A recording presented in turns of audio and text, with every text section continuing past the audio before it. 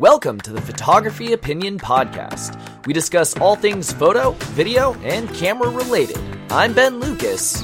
And I'm Stuart Marlantis. And this is Photo Op.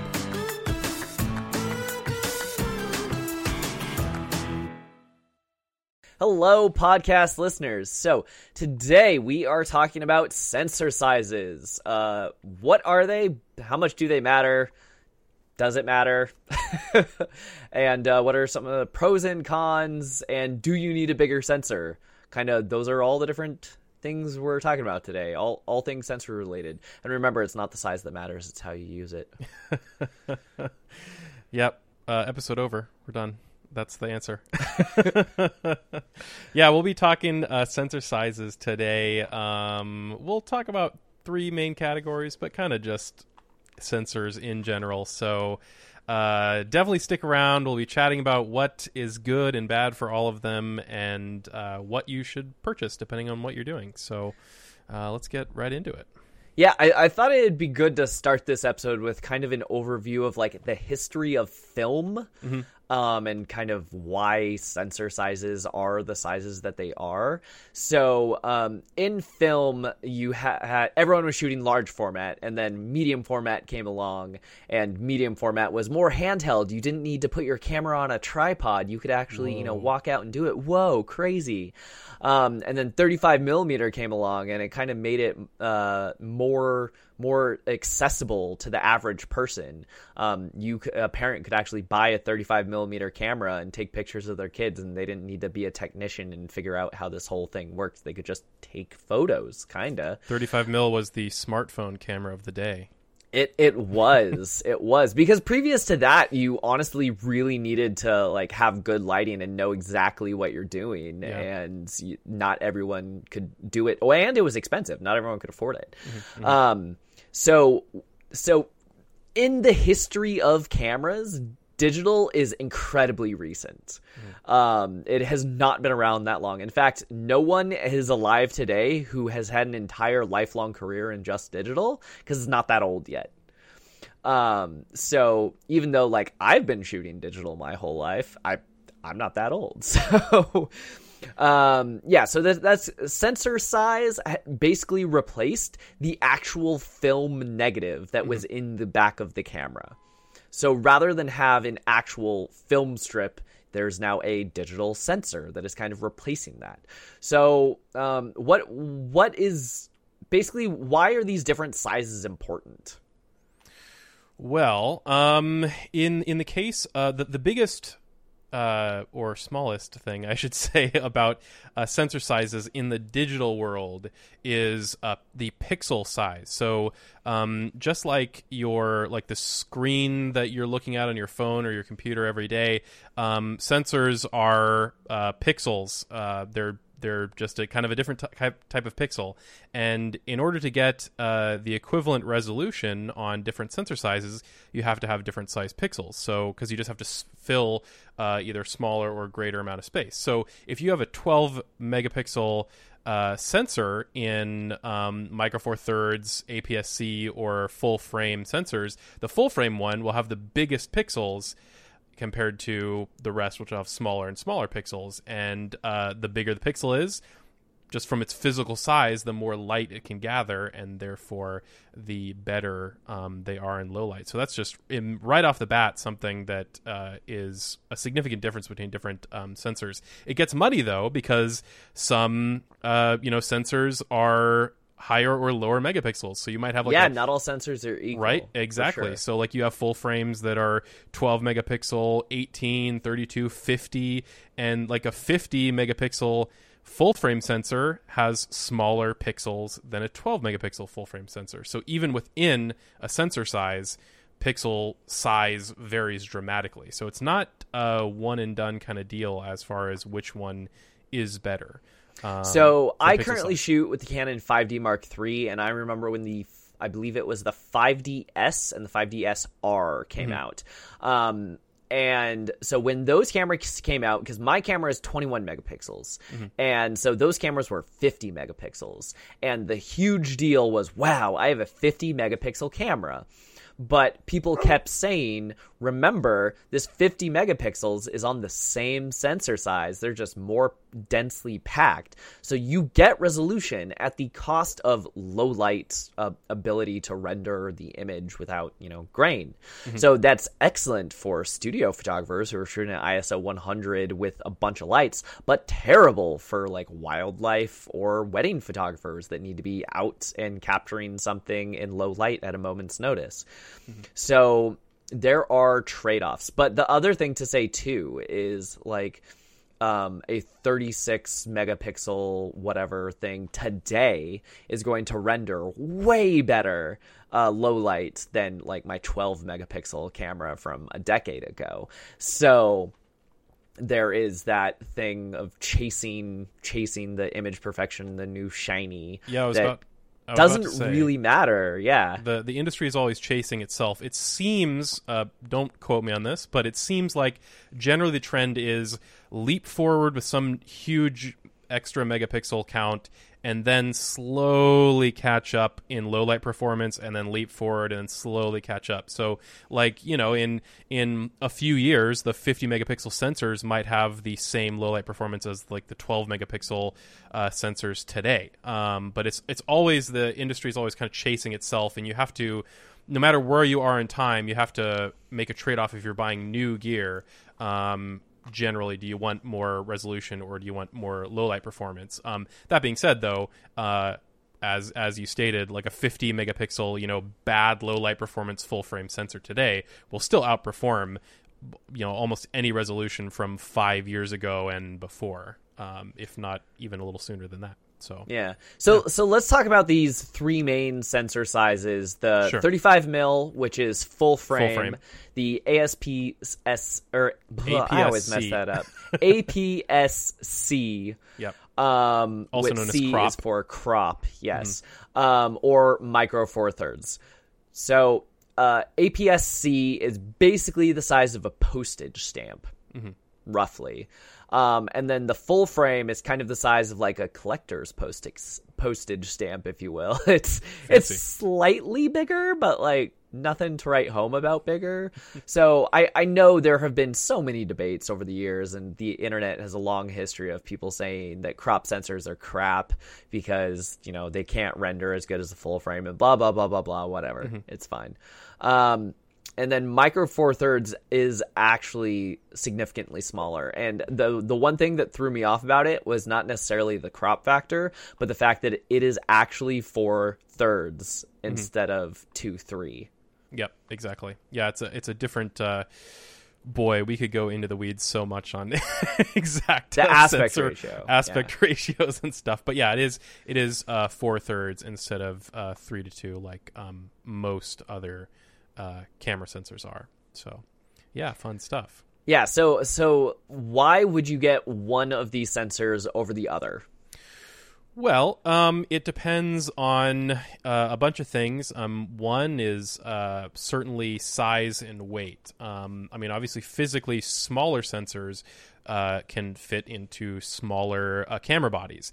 That being said, that isn't always, as with many things photography, isn't always a sure deal. Like the Panasonic GH5, a particularly successful kind of video-focused micro four thirds sensor camera, has quite a beefy body on it, very similar in size to an APS-C or even some full-frame cameras. In fact, I know for a fact there are full-frame cameras that are smaller than the body of like the Sony full-frame cameras. Yeah, like the Sony, or the even newer new Sony ones where they're basically putting full-frame sensors in APS-C teeny little bodies, and those are actually smaller for the most part than like a Panasonic GH5. So but in general, smaller sensors equal smaller, lighter camera bodies, which I actually just a couple of months ago bought a micro four thirds camera. Now I already own multiple full frame cameras. Why on earth would I do that?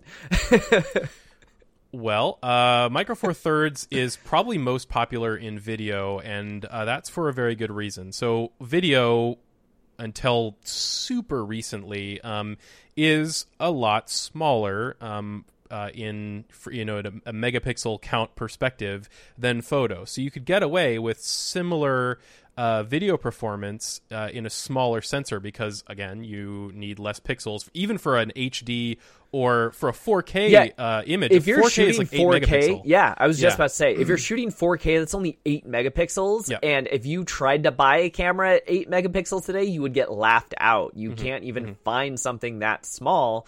But in video land, that's huge. Yep, exactly. So yeah, even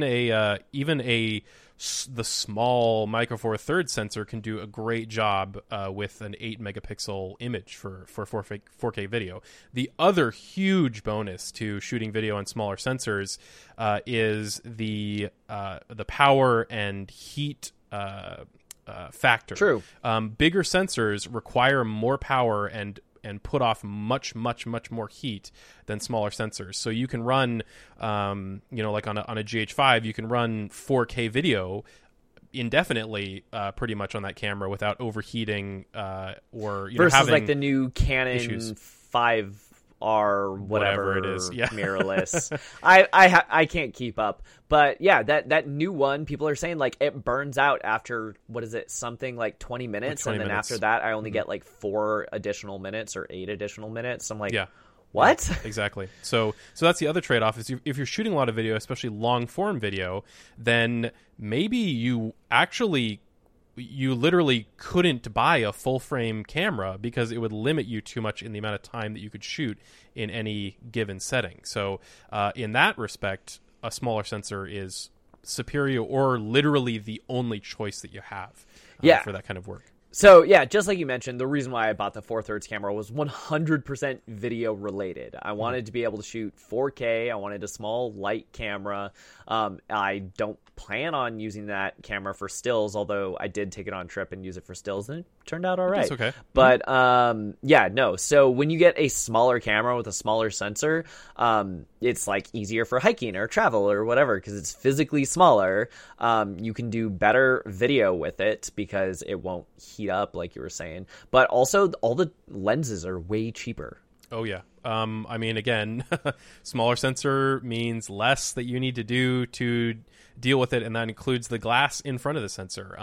Much less, smaller, lighter lenses. They're not necessarily mechanically less complex, because at the end of the day, they all still function relatively similarly, but just the fact that you need less glass for an image from that lens to cover the whole sensor hugely reduces weight and cost as a result. So Micro Four Thirds lenses you can get some fantastic performing lenses for a tiny fraction of what a full frame equivalent lens would cost. And fast ones too. Like you don't even necessarily have to sacrifice image quality or low light performance. You can get just fantastic deals in Micro Four Thirds. It's a great system for video, like the system for video. Absolutely. So kind of moving up the food chain, APS-C, those crop sensor cameras. The only thing that I knew about this when I was buying cameras is this was the only one I could afford because you could get one of these at Costco for $500 or you could spend $2,500 to get a full frame one. And that's basically all I knew about it. I'm like, cool, I'm doing this then.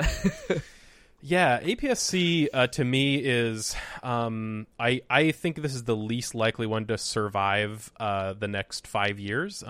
Sony in particular has been a huge champion of APS-C, and in their A6000 series cameras, those are all APS-C, and before that the next series really put them on the market as like this is a mirrorless camera to take seriously, that can do really serious work, that's really small and light and easy to use and cheaper but has really good performance. That being said, Sony in particular, their lens mount works both for their APS-C cameras and their full frame cameras, and they're starting to put huge full frame sensors in tiny APS-C bodies. So my guess is they're slowly going to squish that part of their lineup, and I wouldn't be surprised. I mean, granted, predicting this stuff is extremely difficult, but I wouldn't be surprised if kind of everybody else follows suit.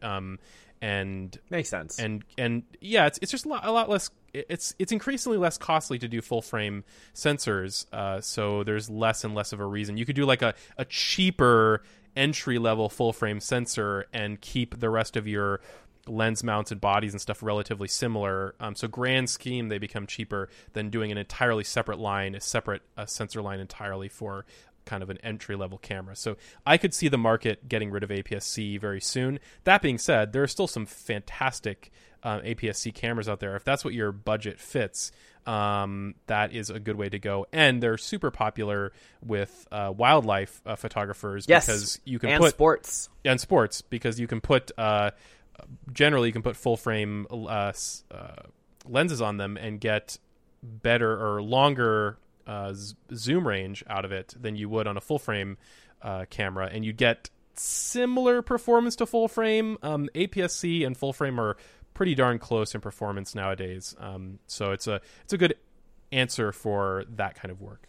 Yeah, no, I was going to say that they're pretty much exactly the same. The only difference is it costs less and it zooms in a little. So if you shoot one of those genres where you're looking at buying more expensive, longer glass, well, buy that long glass and put it on a crop sensor camera, and now your glass just got a little longer for free, essentially. Because pretty much every crop is in between 1.3 and 1.7 times zoom. So that turns a 400 millimeter lens into a 640 something like that.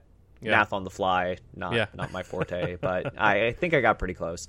So there's definitely things to be said for, hey, if you shoot one of those things, a crop sensor camera might be for you. So full frame, I remember years ago having this debate with people where people are saying full frame is the only way to go. You should never buy a camera unless it's full frame.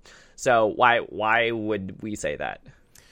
Well, I mean, it really is kind of the other than the esoteric medium format and large format, because it's 35 millimeter equivalent. Like, it is the end game. Like, if you can get there, like, you'll probably stick to full frame, and with the exception of very task specific things like buying Micro Four Thirds for video, I mean, full frame is it for photographs. I mean, just the bigger sensors, better low light almost every time.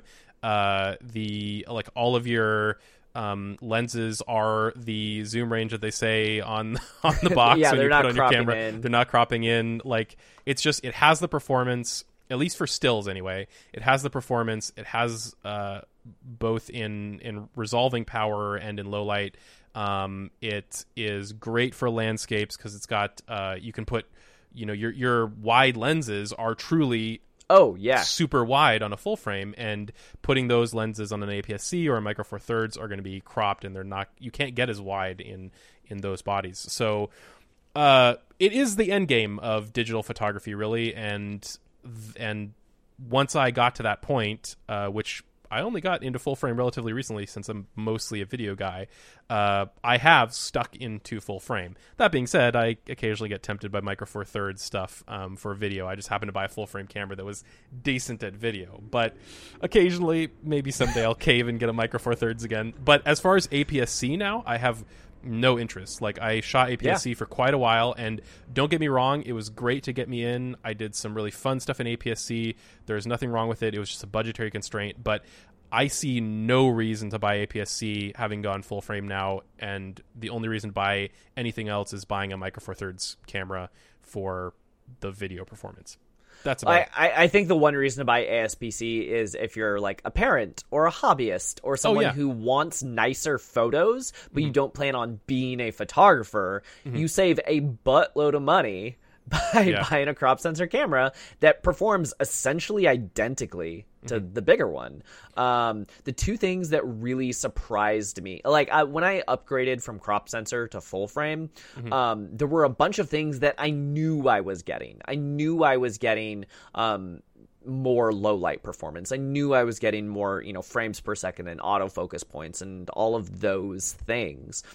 But the two things that really surprised me were, one, being able to actually see how wide it is, because I had a 10 millimeter lens, or 12 millimeter lens that I put on my crop sensor, which turns into a 24. Mm-hmm. And then when I actually put that on my full frame camera, it basically turned into like a fisheye, and I was like, whoa, this is crazy. And I just didn't know how wide a camera's field of view could actually get. So if you shoot landscapes, don't just full frame.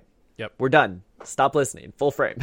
Yeah, I like shooting stuff wide, so full frame is like it, that exact thing. Like having that width was huge, and like buying a wide zoom and having a decently fast but like truly wide lens that I could just walk around with and use for all sorts of fun stuff, like that was amazing. And you can't easily get that in any other platform. Yeah, the other thing that really surprised me about it was actually the viewfinder. Because on crop sensor cameras, your viewfinder is about 96%, which means that you get an extra 4%-ish of the image that is coming through the lens and hitting your sensor, and you will see on your computer that you are not seeing when you're actually looking through the viewfinder composing the image. Yep. So on a full frame camera, having 100% viewfinder, like when you take a photo and then you put it on your camera and you're like, oh, why is there like a little stick in the corner? Why is there like that person's red sweatshirt? I didn't see that when I was shooting it. Well, no, you wouldn't have seen that, because it was just right there on the edge of the frame. So that to me was a huge thing, where that happened to my photos a lot, where I thought I wasn't paying close enough attention to the frame. And then I learned about the viewfinder. Basically that zooms in just the tiniest bit as well. And I realized, oh, I'm doing my best to pay attention to the edges of my frame, but I literally can't see them until after I shoot it. So those were kind of the two huge game changers for me that I did not expect when I was buying full frame. You think, oh, it covers the vast majority of it. It's only a few percent that I'm not seeing. But that matters. It matters, and it gets annoying really quickly. much more quickly than you'd expect. Yeah. So I don't know. Do we have a theme or a moral today? I think the moral is sensor size doesn't really matter. Choose the one that's right for you, not necessarily the one that everyone says you should get. Like we said, we have used all three of them. I currently still own all three of them, although to be fair, my APS-C has been kind of backburnered. Yeah. But yeah, I would say, buy what fits your budget, or what makes the most sense for you. The only time that sensor size will matter in a situation where you already know exactly what you need, and you'll buy it for that use. Like, you need Micro Four Thirds because you're going to shoot 2 hours of video straight, and you buy it for that use. So if you're somebody new to the game, pick what looks good to you, what fits your use, what fits your budget. The only time sensor size matters beyond that is when you know more. So that's about it. I mean, I was really tired of vlogging with a full frame DSLR on the end of a stick. That's heavy. That's rough. Yeah. Well, excellent. Hopefully that was helpful and illuminated a little bit about why sensor size matters a lot less than people say it does. You'll come across people that are only in a single camp, usually full frame, and you can just ignore what they have to say and be happy with whatever gear you like to use and that you bought. If they're being really snobbish and elitist about it, just tell them, like, if you really cared that much, why don't you go one step up? Yep. Why aren't you shooting medium format? God, what's wrong with you? Why are you shooting medium format when you could shoot large format? Why are you shooting 4x5 when you could be shooting 8x10? That's way too small. So there you go. There's your pro tip for dealing with sensor size snobs. All right. Thanks so much for joining us. Ben, what do you think we're going to talk about next time? I don't know. I think that we have a fun story about fun little piece of art history that every artist / photographer should know about, because it's entertaining, and I'm not going to say any more than that. So tune in for story time next time here on Photo Op Podcast. If you have questions or ideas for future episodes, you can email us at hello@photo-op.com. Show. Watch us on Ben's YouTube channel at NomCreative. As in Om Nom Nom. Share this with a friend, and you can listen to Photo Op anywhere podcasts are sold. Or download it. 'Cause it's free.